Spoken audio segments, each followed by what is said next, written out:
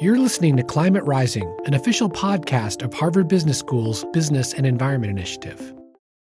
Before we get into today's episode, let me tell you about a new HBS online course called Business and Climate Change that we've just launched. In this 5-week asynchronous online course, you'll learn the tools and tactics companies around the world are using to become more resilient to droughts, floods, wildfires, and storms, and how they're engaging in mitigation to reduce their emissions.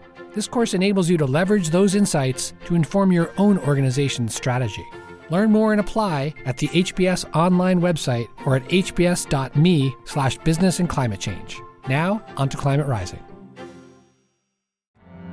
Working at large institutions, you have the ability and the privilege and really the responsibility to think about systemic industry-wide solutions and change that's needed. And they're complex and slow to move and harder to just make change overnight. This is Climate Rising, a podcast from Harvard Business School, and I'm your host, Mike Toffel, a professor here at HBS. In today's episode, I'm speaking with Jenny McCulloch, McDonald's Chief Sustainability Officer. Jenny is also an alum of Environmental Defense Fund's Climate Corps program, which arranges fellowships for graduate students interested in business and climate change. And so for today's episode, I'm teaming up with EDF's Yesh Pavlik-Slenk, who manages the Climate Corps Alumni Network and hosts EDF's Degrees podcast, where she interviews sustainability experts to chart their career journey in the business and environment space.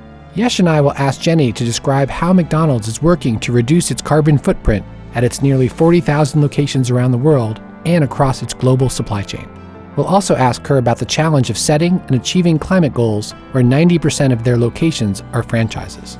Finally, we'll ask Jenny about her journey to where she is now and what advice she gives to those interested in working at the intersection of business and climate change.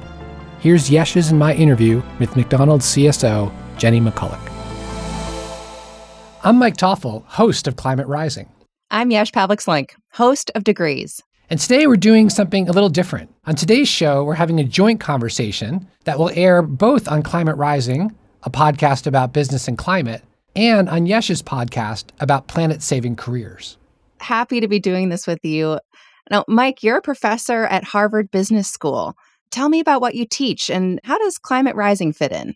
So I do research and teaching on how companies are managing their environmental issues in their operations and supply chains. That includes doing scholarly work in that area, as well as writing a series of case studies on how companies are managing decarbonization. And folks across the school here are working on not only decarbonization, but climate resilience and climate entrepreneurship, carbon accounting and climate finance, corporate collaborations with NGOs and consultants. Climate Rising has really enabled me to talk to a great number of people about these topics and hear really from practitioners, mostly business folks, but also some NGOs and some consultants about how they're tackling these issues. So it's been a really nice window on the world. Tell us a little bit about Climate Corps and the Degrees podcast. Yeah, I'd love to. Well, Climate Corps is a unique summer fellowship program, and it's administered by Environmental Defense Fund, where I work. And we recruit and we train and then embed graduate level students in companies and cities and nonprofits where for the summer, they drive projects that set climate targets for companies or reduce energy consumption for cities or procure renewable energy or even engage suppliers on emissions reduction strategies. And it started back in 2008 because we saw a gap in businesses where they weren't doing enough, or not even enough, but they weren't even trying anything to try to reduce their carbon footprint. And we saw an opportunity for them to have a win-win scenario where they were doing right by the planet and saving money.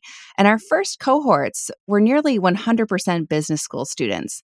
Now, of course, we recruit well beyond the MBA cohorts, and we recruit fellows from a lot of different academic backgrounds. And we've expanded the program to both China and India. So after 15 years, we've deployed more than 1,500 fellows, most of whom are now working on sustainability in their careers around the globe. And the Degrees podcast, which is now in its 4th season, aims to introduce professionals who are like our fellows, who are growing in their green careers, to virtual mentors so that they can both be inspired and informed as they map out their journey to impact. This season's theme is Jobs of the Future because the green jobs revolution is already here. And so today, Mike and I wanted to talk with one of our star Climate Corps alumni, someone who I know also feels urgency around the climate crisis, who holds an MBA. And we're eager to hear her talk about her journey leading to sustainability at McDonald's. Welcome to the show, Jenny McCulloch. Thank you so much. Yes, thanks, Mike, for having me. It is great to be here with you both today. Jenny, we've known each other for a long time, but so for our listeners, tell us what your role is at McDonald's. My role at McDonald's today is as Chief Sustainability Officer. I lead our sustainability and ESG team globally, and we work with partners to address some of the world's most pressing social and environmental challenges that are affecting our business, but also affecting the communities where we're operating, where our franchisees are operating, and where our suppliers that produce our food and packaging are operating. I'd love to hear a little bit more about your journey to what you're doing now. You didn't just finish your MBA and then all of a sudden Chief Sustainability Officer at McDonald's. Tell us how you got here. I've been at McDonald's about 10 years, and I've had the privilege to work in sustainability related fields the whole time that I've been at McDonald's. To get here, I would think back to actually my undergrad experience. When I was an undergraduate, I was very focused on environmental science, economics, and policy. At that time, there really wasn't a big focus on corporate sustainability careers. That wasn't as much of a known field. So this type of job that I have today wasn't really on my radar back then. I spent a few years working in the environmental education and science education nonprofit sector. After working there for a while, I wanted to see what working in the private sector, really just acknowledging the lever for change that business represents, was all about. So I went to the Yale School of Management and did the full-time MBA program there. While I was there, got really interested in exploring different types of career channels. So I spent some time looking at social enterprise consulting, in addition to testing out whether corporate sustainability jobs would be a good fit for me. And I share it from that lens because I do think of MBAs, especially if you do a full-time program, as exploratory and career exploring opportunities. It's really exciting to be able to have the time to really look around and see what's of interest. During that time is when I met Climate Corps and just was so amazed and impressed by the network. So I had the chance to do Climate Corps with the Nestle Waters North America team. I would say what really motivated me at the time was first hearing a CEO talk about his passion for sustainability and why it was very important to their business and their brand. And then getting introduced to the sustainability team, spending time looking at energy efficiency in bottling plants and issues related to marine plastics and how do we keep waste out of nature, all that kind of thing. Fast forward to finishing up school, had an opportunity to connect with the team at McDonald's that was hiring for a supply chain sustainability role and moved to Chicago. And I have not left McDonald's since. So can you say a little bit more about how you progressed from a supply chain sustainability role to become CSO? That seems like quite a journey in, I think, a matter of 10 years, you said? Absolutely. At the time that I joined, we were working on probably the first global set of sustainability goals that McDonald's had had. The company had had a number of different programs, including the initial partnership with EDF a long time ago on packaging and waste reduction. What we were working on in those early years when I joined the business was how do we align all of our suppliers, how do we align our franchise business units in over 100 countries around the world to embrace a journey on sustainability goals and social responsibility commitments at a global scale. Got a very early crash course in what it takes to align a very complex business model and connect with different teams and functions around the business, which I would say really let me both focus on sustainable sourcing at the early days and then a broader environmental management slate as my roles evolved, but really thinking through the lens of an MBA. And it's definitely not just an activity of the sustainability team. About a year in, I moved over from the US supply chain team over into the global sustainability team, but really have been looking at advancing our programs on climate, advancing our programs on sustainable sourcing and agriculture, and a number of different initiatives ever since. I would say, as I've advanced in leadership levels within the business, have done more work in terms of internal business integration. So how does the sustainability strategy team work with other leaders around the company and other teams to embed and integrate our sustainability and social impact commitments into their team's agenda. For my own personal advancement, that combination of both environmental background, but really the MBA kind of breadth of skills was very meaningful to being able to navigate around a complex global business like this one. Great. So let's talk a bit about the work itself. In 2021, McDonald's released its inaugural Climate Risk and Resilience Summary Report.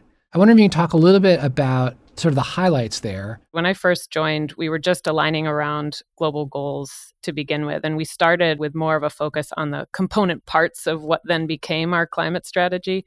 We had worked with World Wildlife Fund and other NGOs to help prioritize in the commodities that we source which ones had the most impact, and where we as McDonald's could have an influence in helping affect change at a wide scale on energy efficiency in the restaurants, and then commitments around beef sustainability, looking at how we source our chicken, how we source our packaging, ensuring that we were preventing deforestation in the areas that we source from where there is a risk of deforestation.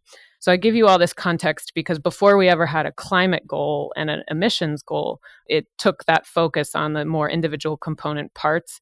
Understanding around the company about why all of these different initiatives were very important was really meaningful foundation laying work in the early years. Fast forward to around 2017-18, we wanted to advance our strategies. Where do we need to be setting actual climate targets and emissions reduction targets to really modernize our approach in this area? Had a tremendous set of partners across different NGO groups and academic advisors, but ended up becoming in 2018 the first global restaurant company to set science-based targets for emissions reduction that covered that whole restaurant and supply base.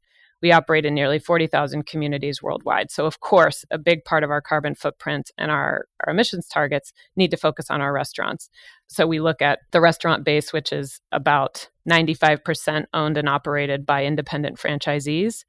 In carbon speak, independent franchisees mean Scope 3. So everything to do with our restaurants needs to be a mix of thinking about what can we do as a corporation from the center and what can we do to empower our franchisees. We initially set out to set our targets. We knew we needed to bring along both the restaurant base as well as the food and packaging supply chain, which is by far the biggest contributor from an emissions standpoint. And we ended up working with SBTi, working with advisors to set targets that covered the restaurants and offices in one set of absolute emissions reduction targets, and then bring along the supply chain with an intensity-based target to reduce emissions per ton of food and packaging, because we found that together that enabled us to decouple our business growth that we were projecting from our emissions growth. Just to provide a little clarity on the absolute versus intensity distinction, absolute means even if you open more restaurants, or at least owner-operated restaurants, that becomes part of the emissions that has to be reduced by some absolute target that you've already set. That's right. We were accounting for the growth across our restaurant base and our supply chain as we set those targets, because we knew that the business would continue to grow, and we wanted to make sure we had baked that in to our target setting. So why did you set an absolute for one and intensity for the other, as opposed to going with intensity for both or absolute for both? I'd say it's a variety of factors in terms of bringing people along, but probably the biggest factor is related to how we can measure emissions related to agriculture. There's still a lot of conversation about measuring emissions related to land use change and food production back at the farm level. With the growth that we were projecting, but still the uncertainties, it was most appropriate to look at a way that we weren't trying to overwhelm the system with a new batch of targets that just said, stop doing what you're doing and reduce. Preventing deforestation, enabling nature-based solutions could be part of that package, and see a channel for opportunity to continue working with the food and packaging suppliers that we worked with. Quite honestly, I think the accounting wasn't there, and it's still being sorted out among a lot of us working in this space, including scientists and academics, to be able to point to, here's a very set number and a very set emissions reduction pathway. And that intensity-based target model enabled some flexibility with how we approached this whole landscape, while knowing that in the commercial built environment side of our system, that we would continue with that more absolute reduction lens. all of that landscape continues to evolve. Those targets that we set in 2018, companies are expected to keep assessing the latest science, keep assessing the latest methodologies for accounting, and adapt and evolve and modernize their targets over time. We are still continuing to work with SBTI, all of the NGOs that feed into it, and a lot of other practitioners, particularly in the forest, land use, and agriculture space, on how do we evolve those targets to be in line with the latest science, to be simpler for our system, and to really reflect the latest and greatest in terms of nature-based solutions for climate change. Great. So when we think about the franchisees, which you said is 95% of the restaurants, is it up to them to figure out what their targets are? Are they following along the McDonald's Corp targets? How does that work? There are certain levers for emissions reductions that the franchisees actually don't need to be thinking about. We at the center have amazing design and development teams that set restaurant prototypes from a design, from a kitchen equipment perspective, things like lighting, specs for grills and fryers. The franchisees, part of buying into the McDonald's business model is that they have access to that design, all of those latest innovations in equipment, and aren't having to manage those decisions on their own. Same with the supply chain of our food and packaging.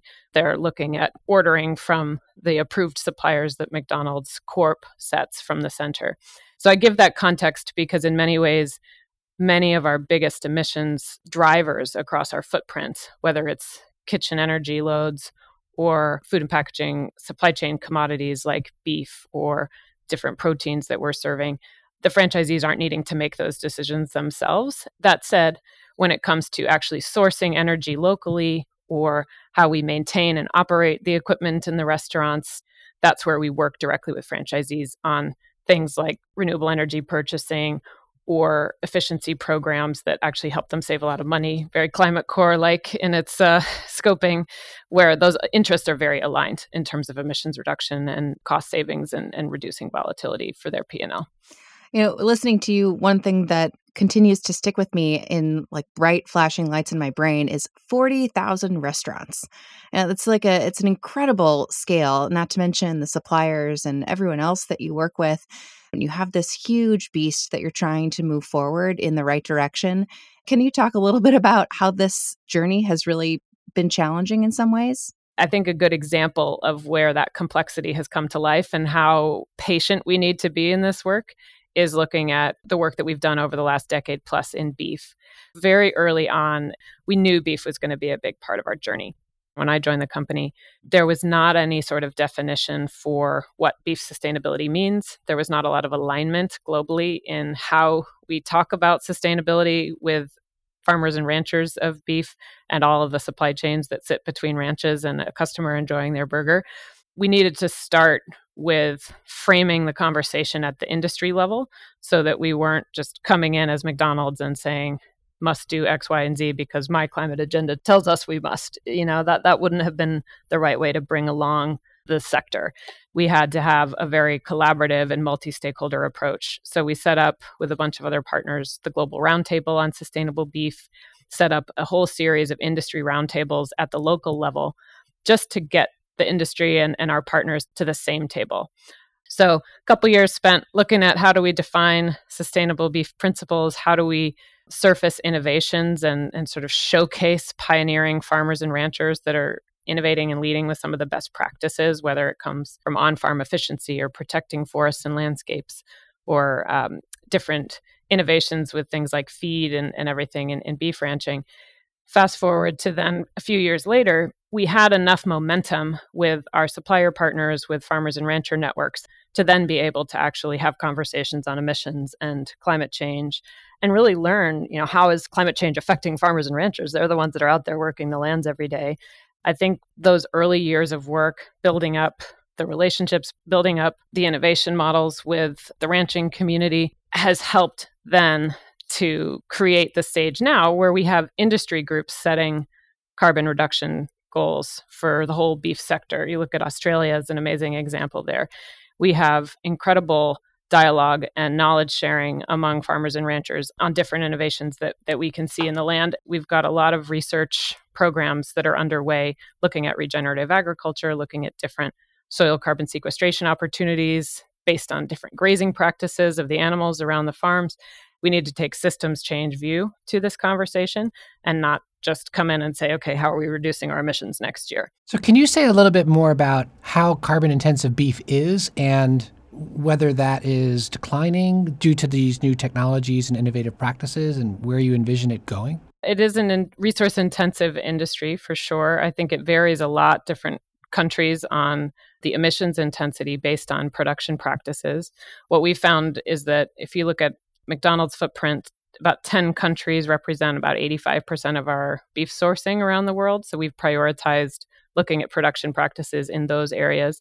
Together, that's the majority of our supply chain carbon footprint is related to beef and dairy. I can think of our UK program, for example. We started years back measuring emissions with the different producer clubs. They call them sustainable beef clubs in the UK and Ireland, and measuring on-farm emissions. And over years saw emissions coming down based on what they were able to measure.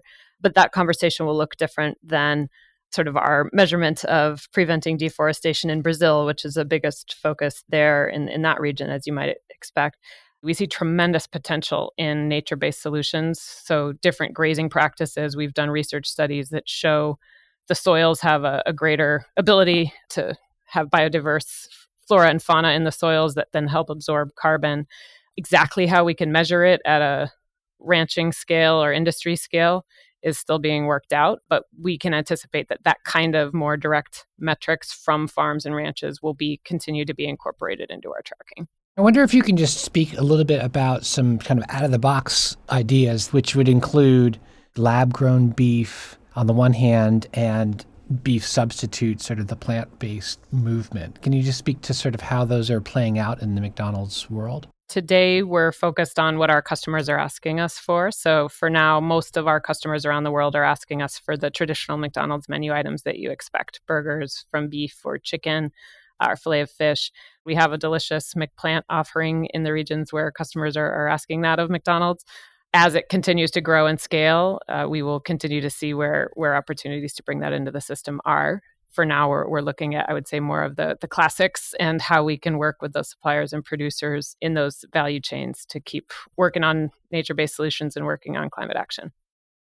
McDonald's, from a Climate Corps perspective, has always been one of our most popular placements. Why do you think McDonald's and the food service sector is such a draw for people who are interested in climate and business? I think McDonald's is an interesting brand for people in the Climate Corps program because everyone has some sort of connection to McDonald's, either from growing up or because they're interested in the food sector or because they're interested in international business. And then I think from an MBA lens especially, it is such an exciting intersection between consumer interests and marketing and customer segmentation, food and the culture of food, producers of food, farmers, ranchers all around the world, and then a complex business model in today's very fast-paced environment where we're operating in over 100 countries around the world with an entirely independent supply chain and over 2 million people working under the arches, either for McDonald's or franchisees every day. So it's just exciting to be connected to both such a global brand and one that touches down in local communities in the way that we do with our franchise model and with our supplier network. When it comes to Climate Corps, there was a couple fellows that worked over the years at our innovation center where a lot of the kitchen efficiency, design efficiency work happens. We had a fellow during the years when we were in that real target setting scoping phase, so helped us think through stakeholders to bring along on the journey and leverage those skills. We've had fellows looking at different sustainable finance potential opportunities as the funding and climate risk models continue to bridge into conversations with investors and shareholders. But at the end of the day, I go back to what probably drew me to this space more than anything, which is sustainability at the intersection of the food and beverage sector is just inherently very exciting and it's critical. Everybody has to eat and drink. How we produce food, how we engage supply chains, how we have local supply chains and global supply chains is a really critical challenge that this world is facing. I want to kind of get into that psyche of the person who is really excited about this opportunity. What skills or experiences does an up-and-coming professional need to do what you do and to do what members of your team do to really make an impact? Some of the skills that I think are most important, I wouldn't attribute to a particular impact area. So I have practitioners in my team that work on climate action or forests or nutrition, human rights, philanthropy. So anybody who's interested in that work, that's great foundational background. Across those different impact areas, skills that are important are good communication skills, good listening skills, the ability to look across the enterprise and think through which partners and functions do we need to bring along in our work and not come at enterprise and business integration through the lens of pushing a sustainability or social impact agenda, but rather how does a sustainability or social impact ambition align with the interests of a particular function, and how can we show that our interests are actually quite aligned in that way? I think that MBA sort of muscle of different interdisciplinary thinking and the savvy to know how to shift gears and shift vernaculars, as it were, based on which teams that we're working with and needing to partner with is a critical skill.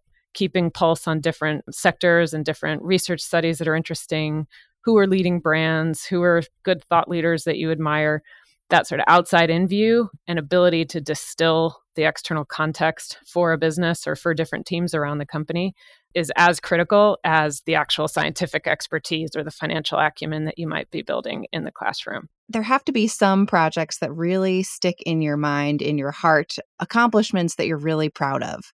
Do you have an example you can share with us? First, I'll just start with a large scale example. When we went to look at how we could continue to advance renewable energy sourcing here in the US, we found that taking an approach of community-based renewable energy and on-site innovation when you're talking about 14,000 restaurants just across the US alone wasn't going to be the most practical way to really advance emissions reductions at the level that we would need to for a McDonald's system.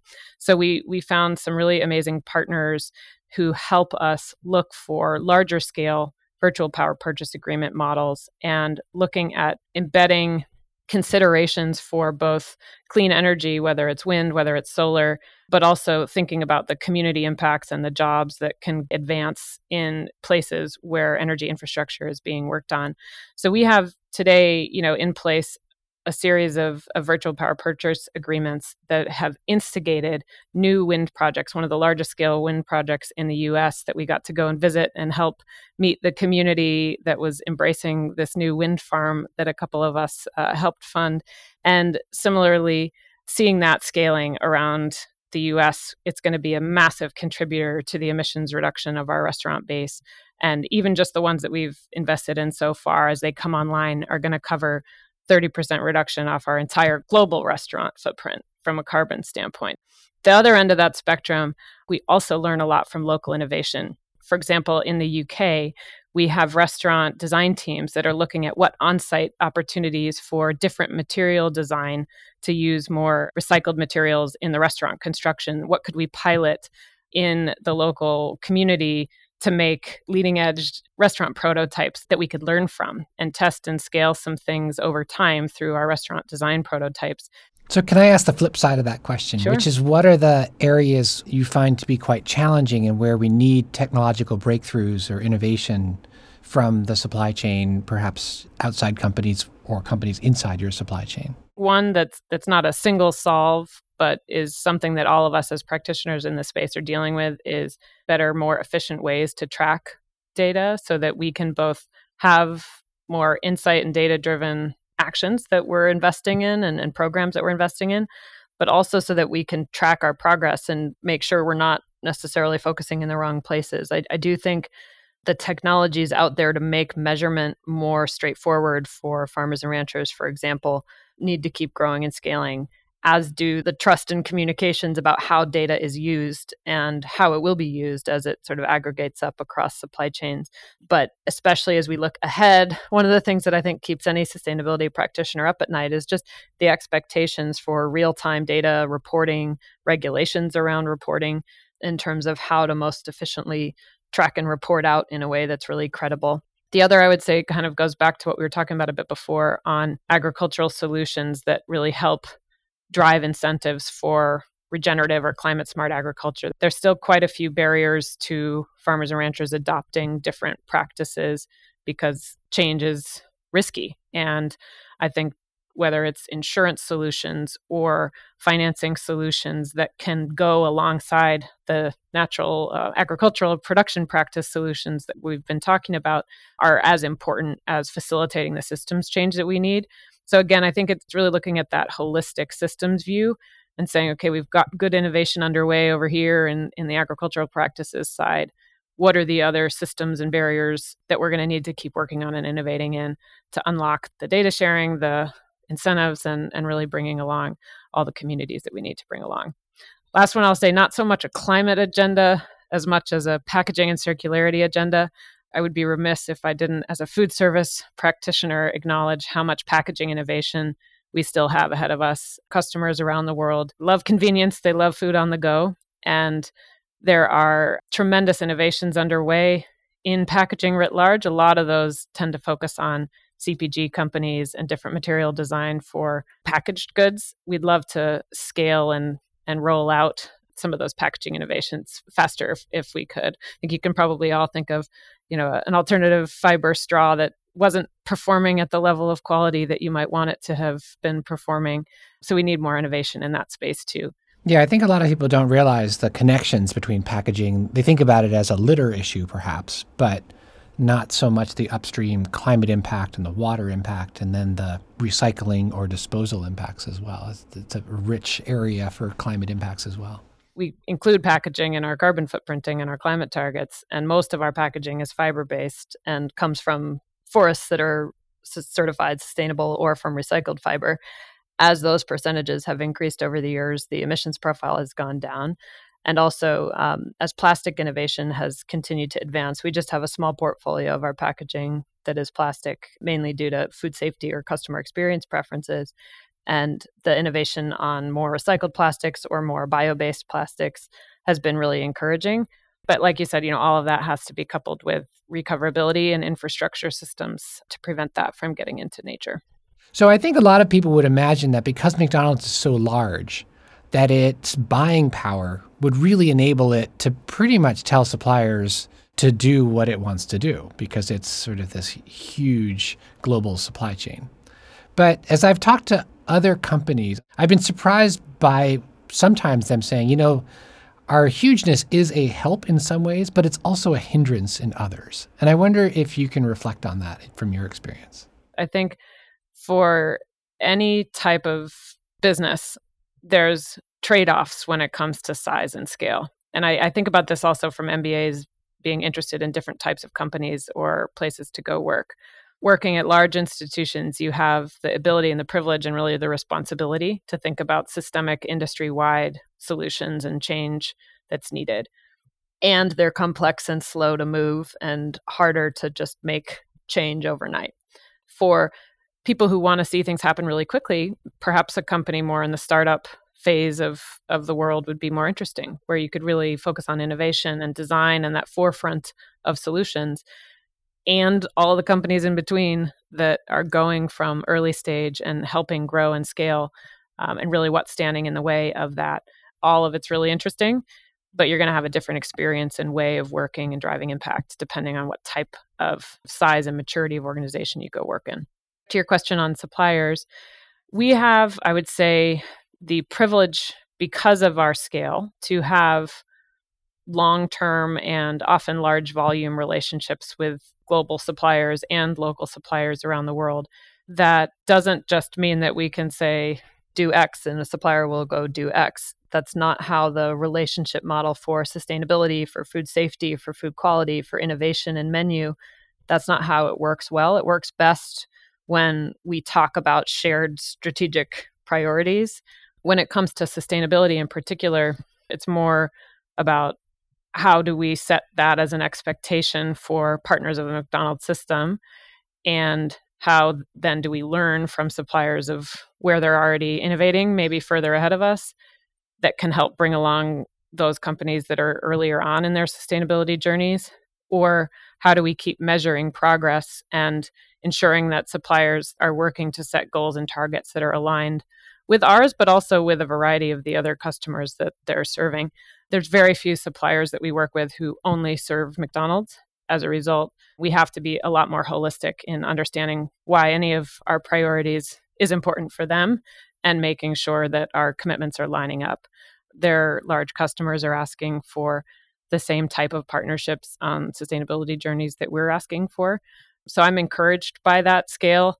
I think it's how we're driving the systems change. It's not always easy, but really that's where the opportunity for learning and sharing and continuing to advance the progress really sits. I look at it through an encouraging lens rather than a daunting lens because it's a bit more inspiring to show up that way. Great. Finally, a question both of us like to ask our guests is what advice or resources can you share with people who want to get into this field, who are passionate and career-oriented toward a job in business and climate? Some really good advice I got when I was doing my MBA program was to make sure that you're talking to people about what your interests are. I think a lot of times it's a natural inclination not to want to share too much about yourself, but if you don't share your interests and talk with people, you're not going to be leveraging your networks properly in terms of having a bunch of scouts out there for opportunities that might be of interest for you at different companies. And certainly that's how I got connected in with my first boss at McDonald's, was because a colleague of mine in business school had interned here while I was doing my internship at Nestle and had said, oh, I know you're interested in food and beverage. There's an opportunity coming up. I have another job somewhere else. You should really talk to this person. And lo and behold, here I am 10 years later and I haven't left. So I think just making sure that you're sharing your interests and story and learning from people that you're connected to is a big one. The other one I would just say, not getting too fixated on a perfect first job out of business school or out of any sort of undergraduate program is really important. I like to think about it more as taking a good first step and making sure that that feels like a good fit. And if it is a good fit, and you stay, that's great. I certainly have had that experience. But if it's not, I would say the vast majority of the people that I went to grad school with are no longer at the places where they went to work directly out of school. Keeping your mindset open about learning from your first step out of grad school and understanding and giving yourself permission to shift gears if you feel like you need to, I think that's really key. The last thing I would just say is to be thinking about different types of sectors or companies or leaders that seem really interesting to you and seem really inspiring, because it's not a field where there's just like consulting or finance, a sort of routine batch of new jobs that come up every year. You really have to be thoughtful about creative opportunities depending on what your unique interest areas are. So maybe you want to go work in energy, maybe you want to work in food. Anything in the food space is going to inherently have sustainability connections and will be interesting. I know that. But I think there's a lot of different sectors and company sizes out there that are going to be connected into this conversation, and just keeping tabs on which sectors feel like they're working on challenges that you might be interested to go spend time working on, I think will help guide searches. And then, of course, talking about what those interests are so that people know to connect you in when they see opportunities would be great. Well, Jenny, I just want to say thank you. And Mike, it's been such a pleasure sharing the mic with you. Well, thanks for having me. It's really enjoyed the conversation. Thanks so much, Jenny. And yes, it's been a real pleasure. That was McDonald's Chief Sustainability Officer, Jenny McCulloch, in conversation with me and EDF's Yesh Pavlik-Slenk, host of the Degrees podcast. If you're enjoying the podcast, we want to hear from you. Please subscribe, rate, and review wherever you get your podcasts and share it with your friends. You can email us at climaterising@hbs.edu. For show notes, head over to climaterising.org or click on the link in the podcast episode.